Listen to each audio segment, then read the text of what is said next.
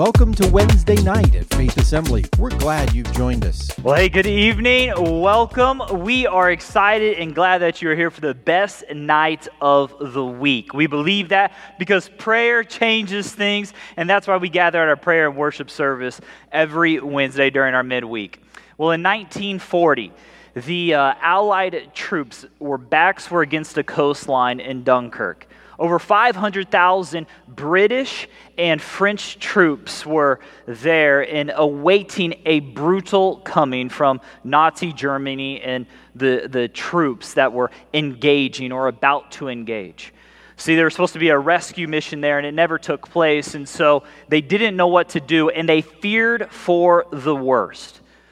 On May 23rd, news outlets, King George, nation upon nation, radios, and newspapers, they all declared and called for a national, global day of prayer.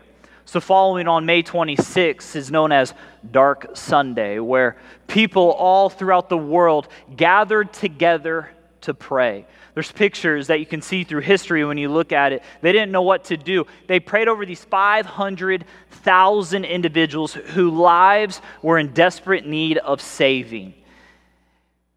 A little bit later throughout that week, for some whatever reason, no one knows, historians try to discover, they try to theorize, Hitler and Nazi Germany ceased movement, giving the Allied troops able time to escape a brutality that we wouldn't have seen like ever before.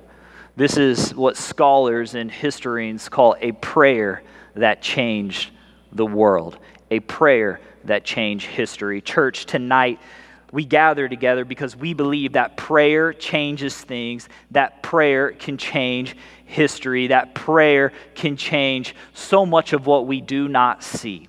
Now, we want to come to this understanding that when it comes to prayer, you and I both, if we are the church, then we got to believe, we have to lean in to the value and the potential of that power in prayer.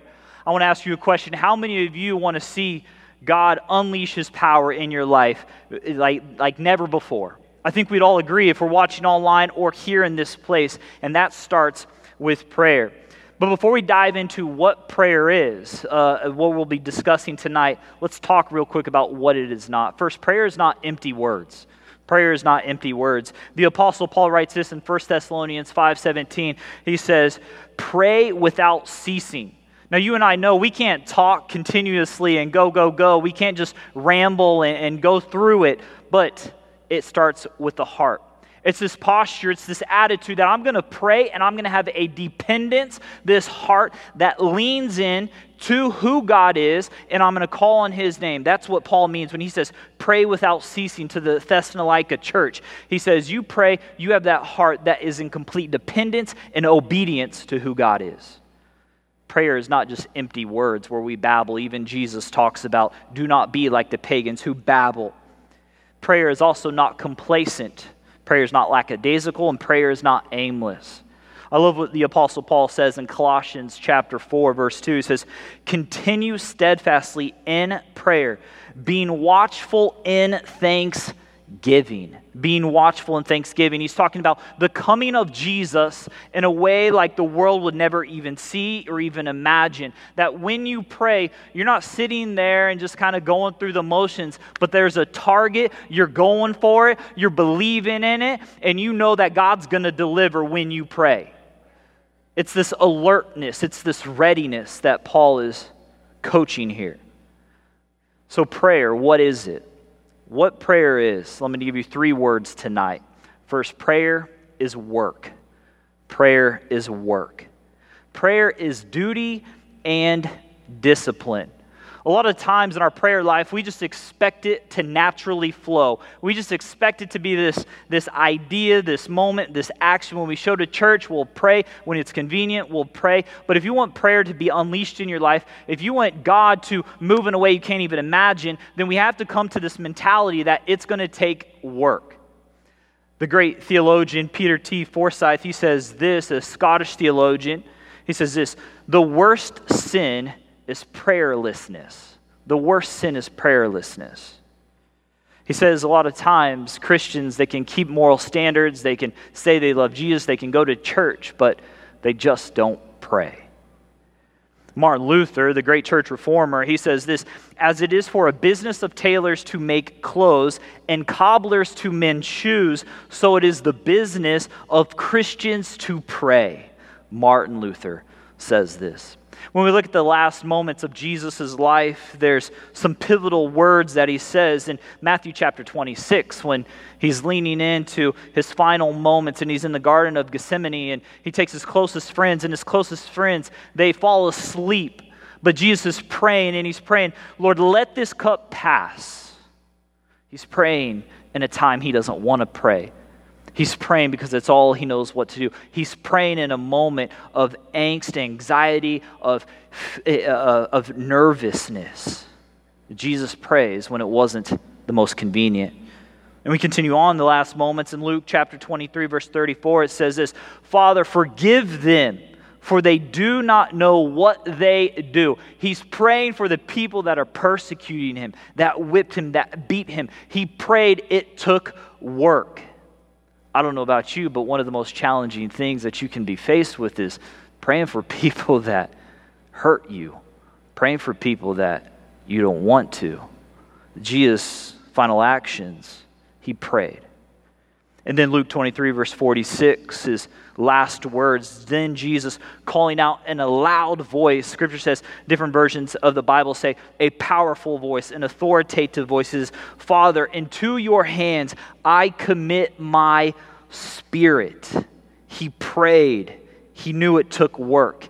He modeled that for us. When we're entering into the realm of prayer, we're saying it is bootstraps, not flip-flops. We're saying it's work gloves, not mittens. It's prayer is work. The Apostle Paul in Romans 15:30, he continues and he speaks to this church and he goes, "Dear brothers and sisters, I urge you in the name of the Lord Jesus Christ to join in my struggle by" what? "Praying to God for me." It takes work. This means when we pray, we have to know we're stepping into a spiritual realm, into a realm where the enemy wants to kill, steal, and destroy our joy, our hope.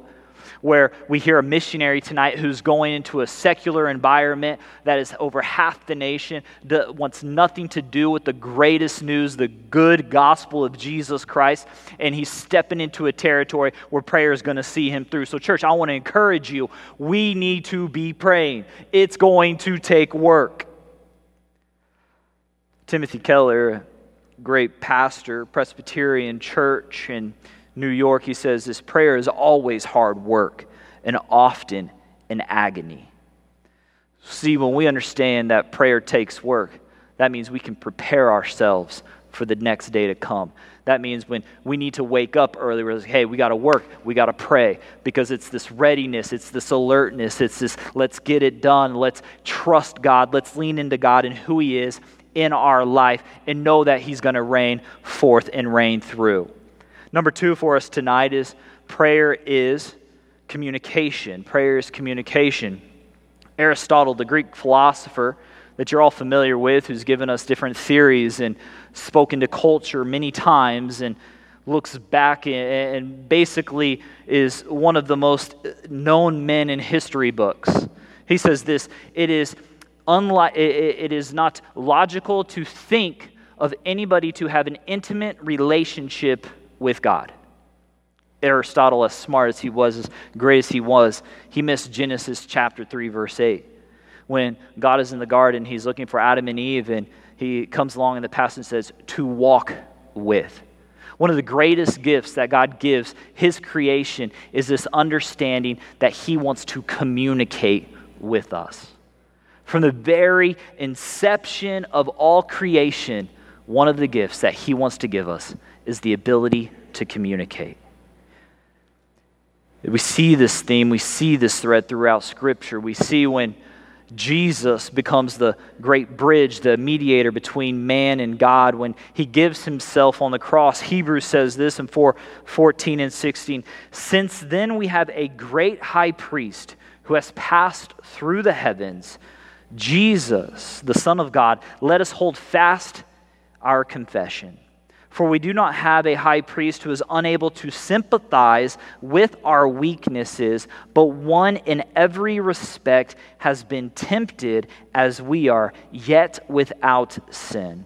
Verse 16, let us then with confidence draw near to the throne of grace, that we may receive mercy and find grace to help in the time of need.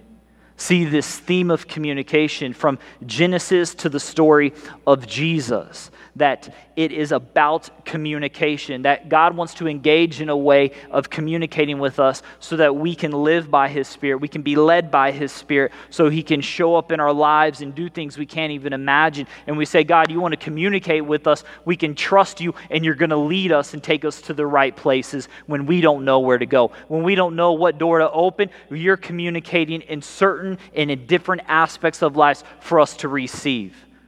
That's what prayer is. It's communication. Throughout history, there's been two arguments or two sides of this communication. One comes from the Puritans, where the Puritans believe that everything from the Word, that God commutes directly from His Word. And I would agree. But on the other side, there's this Quakers, and there was a 17th century debate where they went back and forth. And the Quakers believe that not only is God's Word inspired and directional, but also that God can impress and impose His plan and His communication on your heart. I believe that's true, a little bit of mix of both. Not only does God's Word inspiring and lead us and directs us, but God's Word also can move in our ways, and God can communicate in our hearts through our gifts, through our talents, through our skills, through His Word. God wants to communicate with us. When we pray, when we're saying, God, we're coming to you in this moment of prayer, communicate to us. What are we passionate about? What are we seeking? What are we seeing unfold before us? God, what are you illuminating from your Word into our lives that we can grasp it, that we can attain it, and say, now I know what to do? Church, I think a lot of times we get in this mix of, we try to make the decision for saying, hey, God, let me communicate with you. God, communicate with me. How are you leading me? God, how are you leading my marriage? How are you revealing items to me that I need to understand? God, I'm working, and now communicate to me. It's this persistence, it's this perseverance in our prayer life. What is prayer? Prayer is this. Number 3 for us tonight as we get ready to close is this. It's balanced interaction. It's balanced interaction. I was watching this Instagram reel. It's a short video for those of you who might not be familiar with what Instagram is. And this man is sitting next to this Christian comedian. He's sitting next to his friend, and he goes, and he's recording it on his iPhone, and he pulls out, he goes, you must think I'm God. And his friend looks at him all puzzled, and he's like, huh? And he goes, yeah, because the only time you talk to me is when you need something. And in other words, sometimes in our prayer life is very similar to that. The only time we interact with God is saying, God, I am going through something. I need your help. Move in my life in a way I can't even imagine. And we always come and we knock on the door and we knock. And I need help. When God's saying there's other ways we can interact with them. It's not about just going to the genie in the bottle and rubbing it in and hopefully our prayers get answered. In fact, Jesus teaches us about 4 different interactions in His universal prayer. He says this in Matthew 6, verses 9 and 13. It's in your notes. He says, pray then like this. Our Father in heaven, hallowed be your name. One interaction is praise. We sing that song today, praise, praise, praise. David, the greatest king who's mentioned so many times in Scripture, he wrote Psalms and he praised the Lord. Moments in our life, we need to step out of our house and say, God, I'm just going to praise you today for the goodness of where you've brought me from.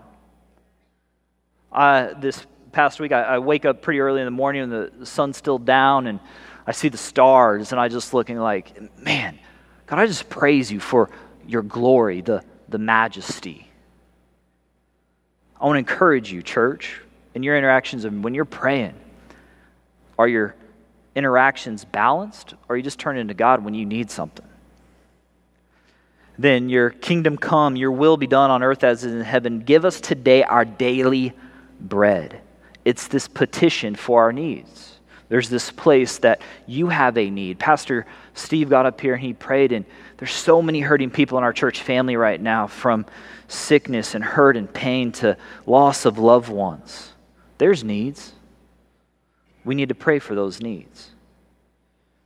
And then forgive us our debts as we've also forgiven our debtors. There's this idea of confession, and then there's also this interaction of thanksgiving.